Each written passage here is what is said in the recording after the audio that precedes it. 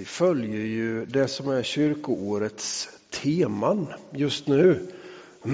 Och då har vi ju julberättelsen i ryggen. Och för dig som är vän med din bibel så är det Lukas evangeliets 2 kapitel. Och när man bläddrar lite så följer man Jesus som barn i någon berättelse. Och sen kommer vi in i kapitel 3. Då det är Johannes döparen som är en av huvudpersonerna, men också då vi landar i det som är Jesu dop. Och lite senare i gudstjänsten här så predikar jag just över det med Jesu dop. Men jag tänker att vi läser lite grann om Johannes döparen och de texterna som finns där som en fond som faktiskt bildar miljön för den situation som är när Jesus sen kom för att döpas. Så jag läser nu ifrån Lukas evangeliets 3 kapitel, ungefär verserna 2-14. Guds ord kom till Sakarias son Johannes i öknen. Han begav sig till trakten kring Jordan och förkunnade överallt syndernas förlåtelse genom omvändelse och dop. Som det står skrivet i boken med profeten Jesajas ord. En röst ropar i öknen, bana väg för Herren. Gör hans stigar raka. Varje klyfta ska fyllas, varje berg och höjd ska sänkas. Krokiga stigar ska rätas och steniga vägar jämnas och alla människor ska se Guds frälsning. När folk kom ut i stora skaror för att döpas av Johannes sa han till dem: huggormsyngel, vem har sagt er att ni kan slippa undan den kommande vreden? Bär då sådan frukt som hör till omvändelsen. Och börja inte säga er, vi har Abraham till fader. Jag säger er att Gud kan uppväcka barn åt Abraham ur dessa stenar. Redan är yxan satt till roten på träden. Varje träd som inte bär god frukt ska huggas bort och kastas i elden. Folket frågar honom: vad ska vi då göra? Johannes svarade: den som har 2 skjortor ska dela med sig åt den som ingen har. Och den som har bröd ska göra på samma sätt. Även tullindrivare kom dit för att bli döpta och frågade Johannes: mästare, vad ska vi göra? Han svarade: driv inte in mer än vad som är fastställt.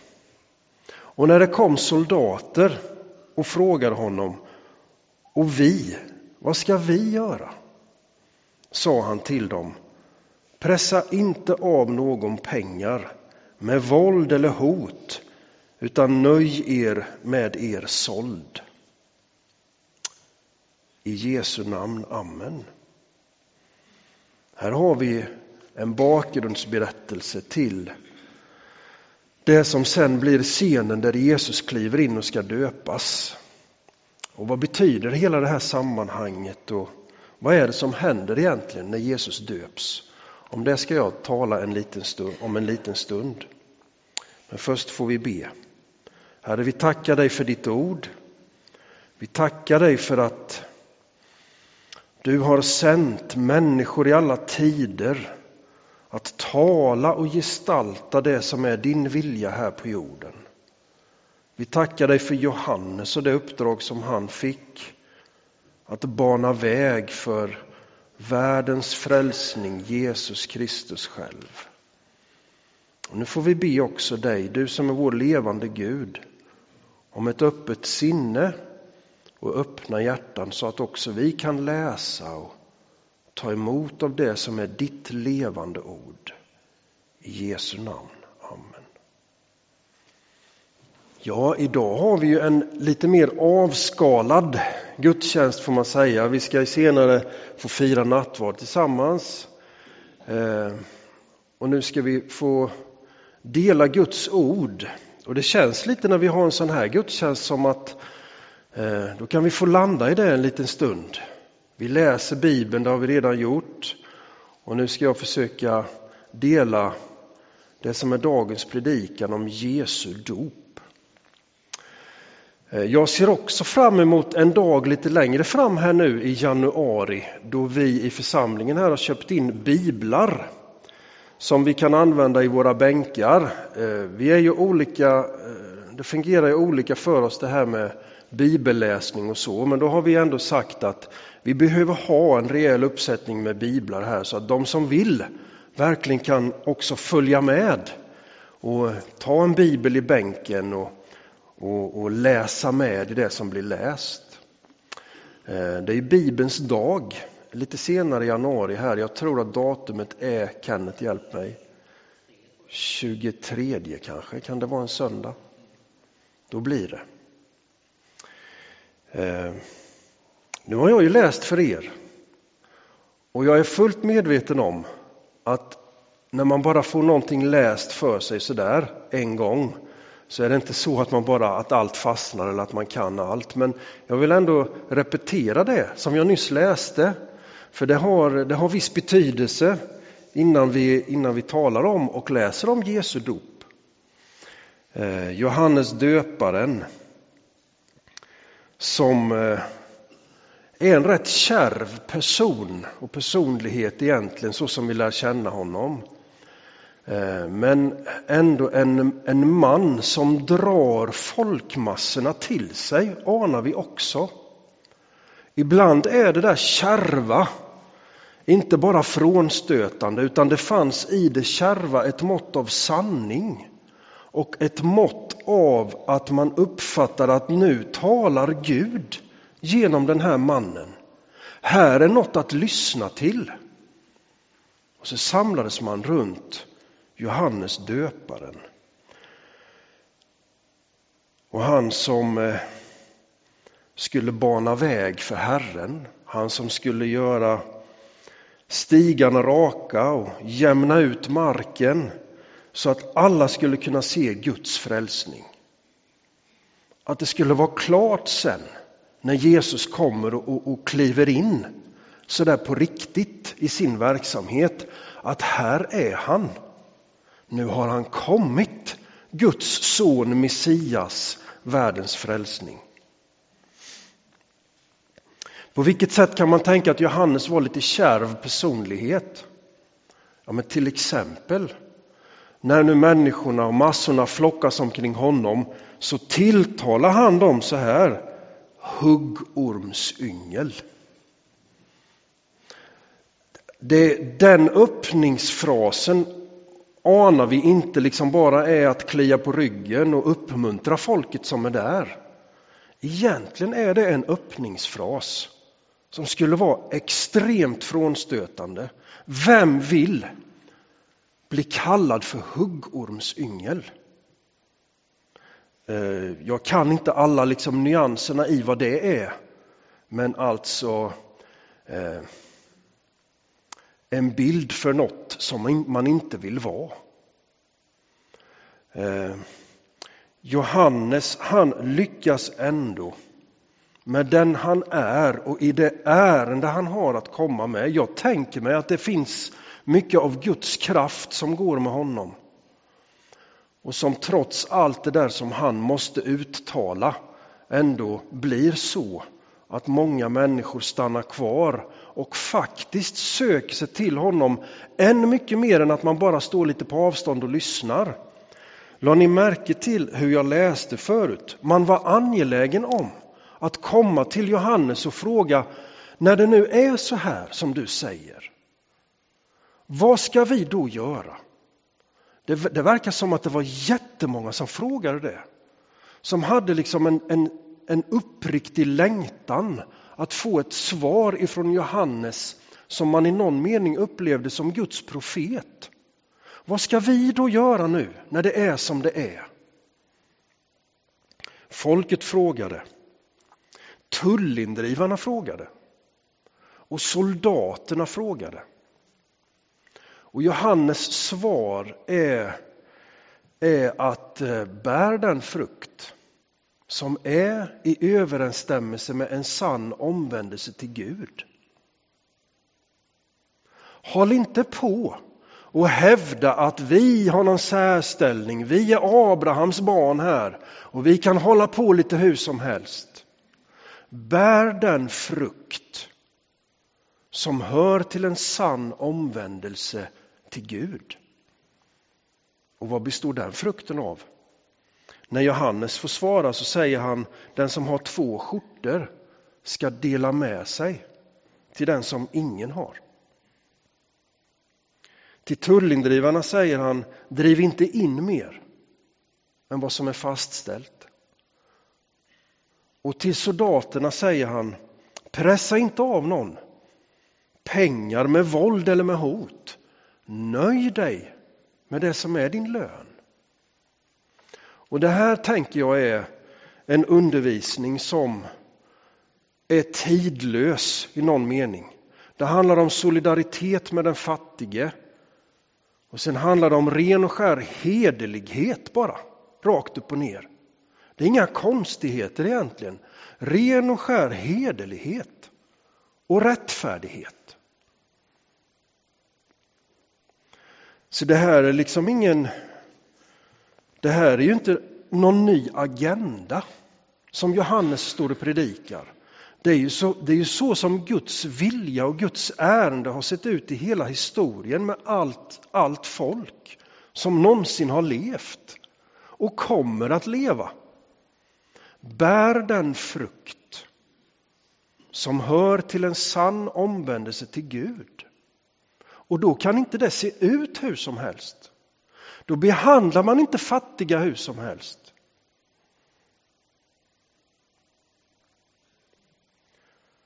Då pressar man inte folk på pengar med hot eller våld. Då myglar man inte i den uppgift och i det arbete man har som tullindrivare. Så är det bara. Och så kommer vi till det som är 2 avsnitt i Lukas evangeliets 3:e kapitel som vi ska läsa nu. Och det första är från verserna 15 till 17 och de kan vi lägga på här nu då. Så kan ni följa med där. Folket var fyllt av förväntan. Och alla frågade sig om inte Johannes kunde vara Messias. Men han svarade dem alla, jag döper er med vatten. Men det kommer en som är starkare än jag. Och jag är inte värdig att knyta upp hans sandalremmar. Han ska döpa er med helig ande och eld.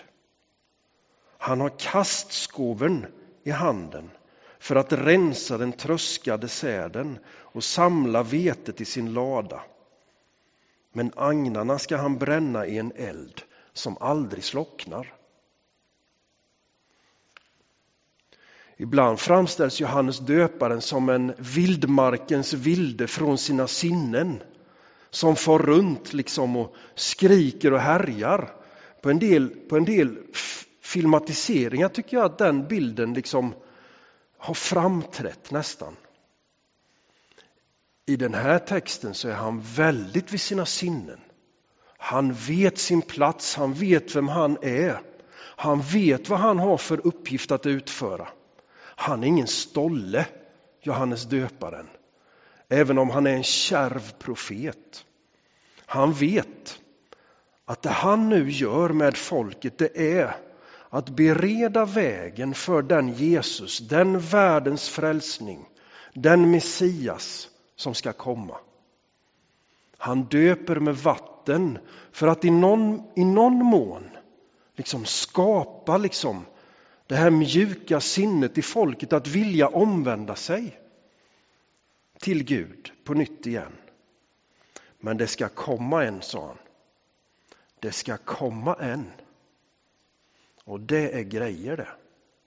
Och det är nästan att han förminskar sig själv när han säger att han inte är värdig att knyta upp hans sandalremmar.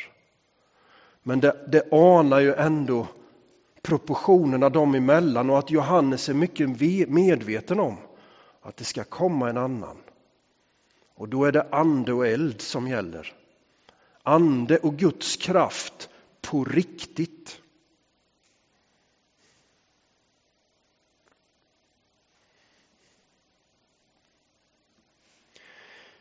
I Matteus evangeliet så kan man se en annan skildring av när Jesus kommer till Johannes. För alldeles strax ska vi läsa det avsnittet i Lukas.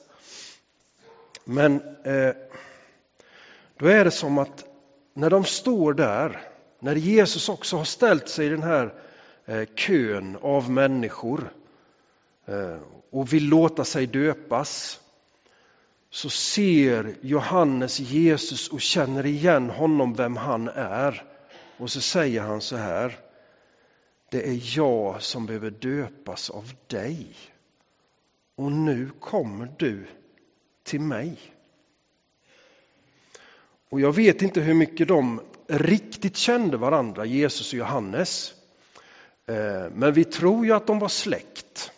Ni vet Maria, efter att hon hade fått beskedet att hon var havande med Jesus, så får hon också en tidsangivelse där i det budskapet ifrån ängeln, att hon har en släkting, Elisabet, som också nu är gravid i 6:e månaden. Och det var med Johannes. På något sätt så har Johannes legat 6 månader före Jesus hela tiden i sitt liv. Och vi tror att de kanske var kusiner. Kanske träffades de på släktkalas eller lekte tillsammans när de var små. Och det är intressant att bara tänka tanken, vad kände de igen i varandra som profeten och som mästaren som skulle komma och bidra så starkt och så stort in i historien. Hur mycket hade de anat av varandras uppdrag? Och så står de där helt plötsligt i floden Jordan, och Jesus har också gensvarat positivt på den här uppmaningen att låta sig bli döpt av Johannes. Och så säger han: nu står du här. Det är ju jag som ska bli döpt av dig. Och jag tycker det är en härlig bild på något vis, som inte ger alla svaren omkring hur förhållandet mellan Johannes och Jesus var. Utan på något sätt så kanske vi också kan få väva in att i deras liv var allt inte heller helt solklart. Vad som var vad och när det var dags för vad. Men Johannes var väldigt medveten att det skulle komma en, och nu ser han honom i denne Jesus, som kanske också var hans kusin och som han kanske också kände väldigt väl ända från barnsben.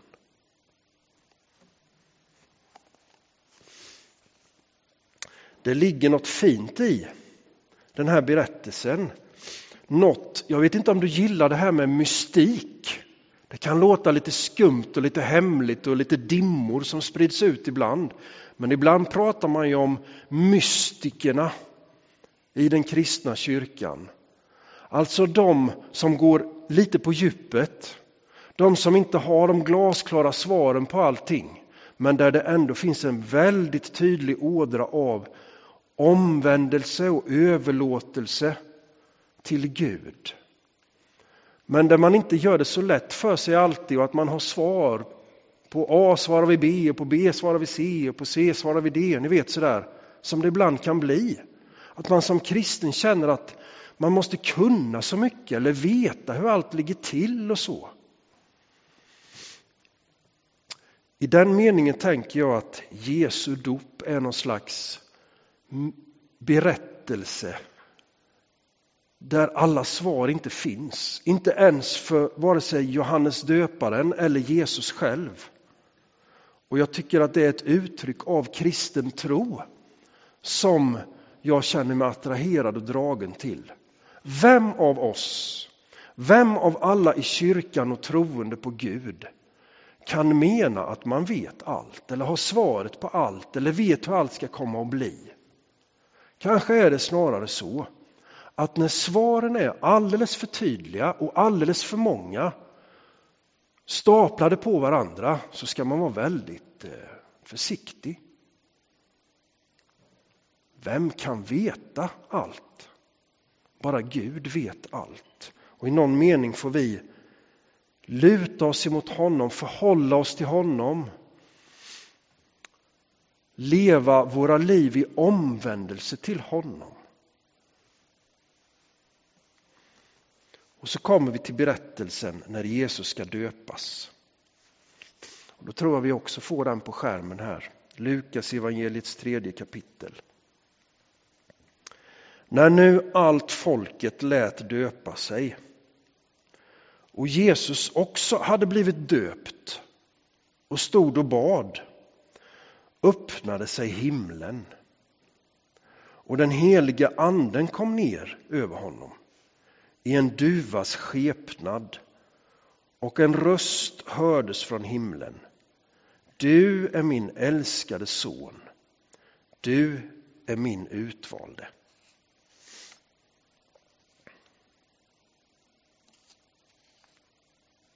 Man kan ju undra varför Jesus ens ställde sig i ledet bland dem som var uppmanade att döpas i ett uttryck som handlade om till syndernas förlåtelse. Varför skulle Jesus ställa sig i det ledet? Han var ju, som vi kan läsa på andra ställen i Bibeln, fri från synd. Hur otroligt det än låter.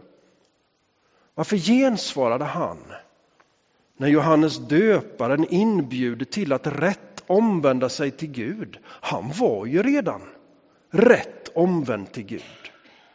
Och var det någon som visade solidaritet med den fattige,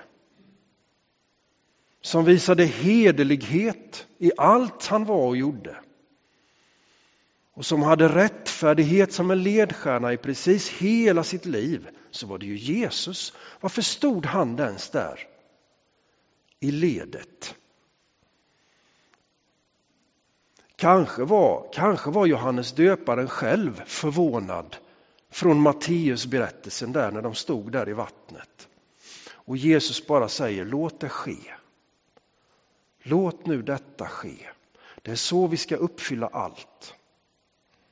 Och jag tänker mig, efter att ha läst lite i veckan och fick låna några böcker av Kenneth. Det ska ni veta, att behöver ni bra böcker, knacka på Kenneths expedition eller se till att prata med honom. Det finns mycket där inne. Och jag har läst några avsnitt om Jesu dop och sådär. Och så var det någon som uttryckte att redan där och då, när Jesus ska döpas, trots att han själv inte behövde egentligen gå den vägen, så blir han så ett med mänskligheten redan då. Så att vi brukar ju prata om att Jesus dör en ställföreträdande död. Liksom. Han tar det på sig som mänskligheten skulle ha gjort. Redan där i dopet så identifierar han sig så tydligt med mänskligheten. Med folket, med dem runt omkring. Så att han visar att han är här. Inte för att han behöver syndernas förlåtelse. Men kanske allra främst för att visa att han är med oss. Han går samma väg. Han vet vad det är att vara människa. Och är det något han inte var fri ifrån, så var det prövningar och frestelser. Och lite senare så läser vi när Jesus leds ut i öknen för att sättas på prov av djävulen själv. Kanske var detta liksom ögonblicket då Jesus också fick hämta kraft och rusta sig för allt som han gjorde, som var så där i vårat ställe, ni vet. Och så händer det när Jesus precis har blivit döpt, så står det att han stod och bad. Han stod och bad. Och så händer det något väldigt fint. Och innan jag bara delar några tankar om vad det är som händer, så skulle jag bara vilja säga så här: underskatta aldrig att stå och be. underskatta aldrig bön. Du kanske tänker så här, varför händer det inget med mig? Varför känner jag så lite? Varför öppnas inte himlen över mig så som det sker i den här berättelsen? Vi har inga bra svar på det. Ibland är det så. Att vi också som trons folk, som Guds barn, känner oss kanske lite ensamma, kanske övergivna, kanske i ett mörker. Men underskatta aldrig bön. De andliga vägledarna ger inte svaret på varför aldrig det händer något med dig eller med mig. De andliga vägledarna uppmuntrar alltid: var i bön. Och så får vi se vad som händer. Och jag tror att den kristna erfarenheten är den att det händer alltid något i bön. Kanske hände inte exakt det som jag hade förväntat mig, eller det du ville, eller det vi trodde skulle ske. Men underskatta aldrig bön. Jesus, han står och ber. Och så öppnar sig himlen. Och den heliga anden kommer ner över honom i en duvas skepnad, och en röst hörs från himlen. Det här är en av de berättelserna i Nya testamentet då faktiskt hela Gud med sin treenighet komprimerat finns i en och samma berättelse. Jesus är där, rent fysiskt. Den heliga ande kommer som en duva och sänker sig ner över Jesus. Och rösten som uttrycker: du är min älskade son. Vems röst kan det vara om inte Faderns röst? Hela Gud är där. Himlen öppnas. Kanske bär vi på sådana upplevelser ibland. Lite personligt var och en i vår historia. Då himlen var öppen. Och jag undrar i den här berättelsen om det var så att alla som var där såg att himlen öppnades, och hur såg det ut i så fall? Eller var det mer bara Jesus som upplevde det så? Var det hans andliga upplevelse där i stunden? Vi vet ju inte. Men någonting händer som kommer till honom. Den heliga ande i form av en duva. Jag är ju nästan fågelskådare. Ornitolog, då är man mycket mer, men nästan fågelskådare är jag. Definitivt fågelintresserad. Och då blir man ju alltid intresserad av, men vilken duva? En del nöjer sig med att det var en duva, men jag funderar ju på, var det en tamduva eller en ringduva eller en turkduva eller en turturduva eller en klipp, ni vet. Det finns många olika duvor. Men så ser man ju i de här avbildningarna i den kristna konsten att oftast är det en vit duva. Det är inte säkert att det var det. Men alltid från den stunden i alla fall så har ju duvan fått bli symbolen för den heliga ande. Symbolen för att Gud är där med sin ande, det är duvan. Det kan du tänka på nästa gång du ser en duva sitta på någon lyktstolpe eller kanske flyger förbi hemma från ditt fönster. Gud är där med sig själv och han liksom tar plats i sin skapelse rent av. Duvan är där. Och så hörs rösten. Och det är ju så konstigt.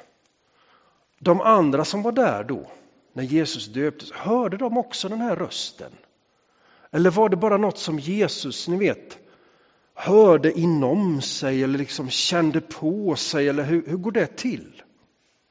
En del hör ju röster ibland som man menar är från Gud. Att det var så starkt och så påtagligt. Jag hörde verkligen rösten.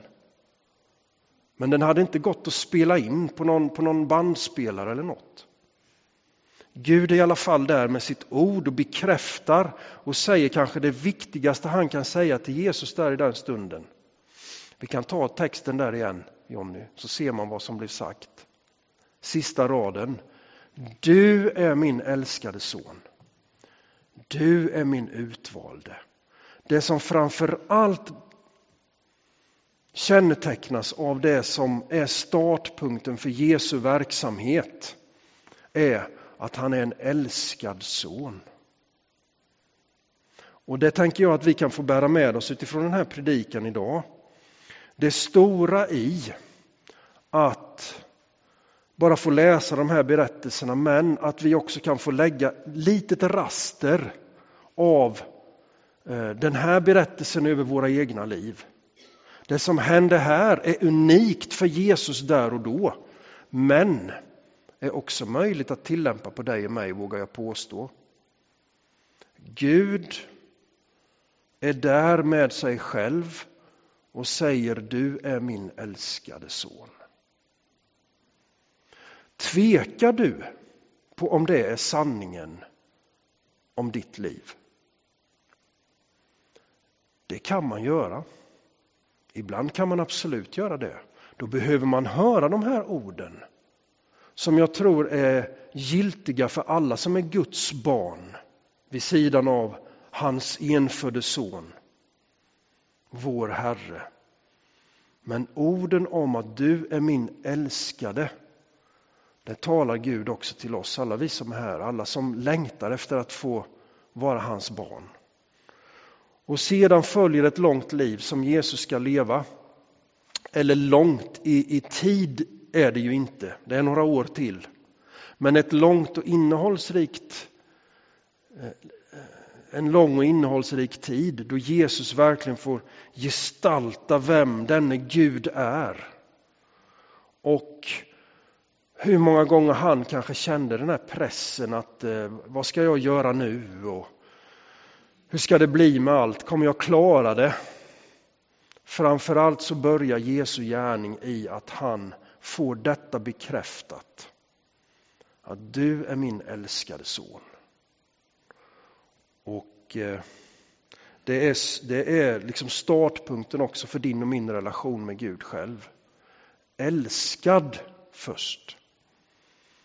Och sen blir vi sända ut i världen att visa solidaritet med de fattiga. Att leva hederligt, kort och gott. Och leva i den rättfärdighet så långt det kommer an på oss. Som vi kan ana i Guds vilja här på jorden. Nu ska jag avsluta. Och jag gör det bara genom att uppmuntra oss alla som är här idag. Att när Jesus döps så startar något väldigt viktigt för honom själv. Som är förberett och som är förankrat av Gud och liksom manifesterat av Gud just där i den stunden. Och i spåren av det så lever vi våra liv. Och kan också få känna samma sak, tänker jag. Våra liv är förberedda i någon mening. Gud är med. Och Gud låter sig själv få manifesteras i det som är våran tillvaro och våran tid att leva i. Och vi får öppna oss för honom.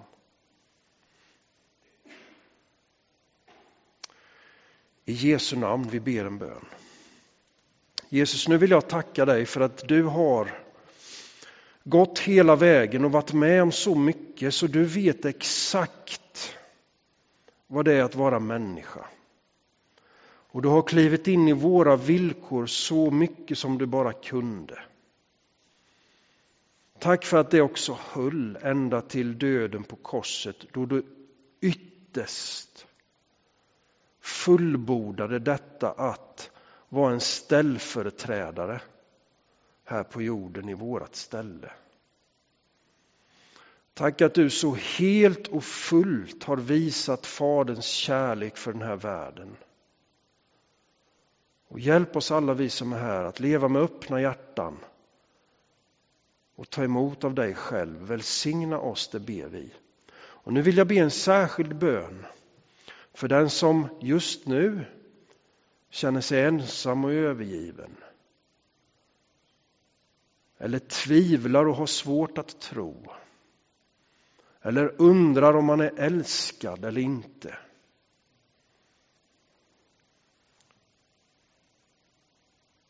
Vi ber Jesus att du med din kraft, att du med din helige ande som är utsänd över den här jorden kommer till, möter behov och uppfyller med din kärlek helt och fullt.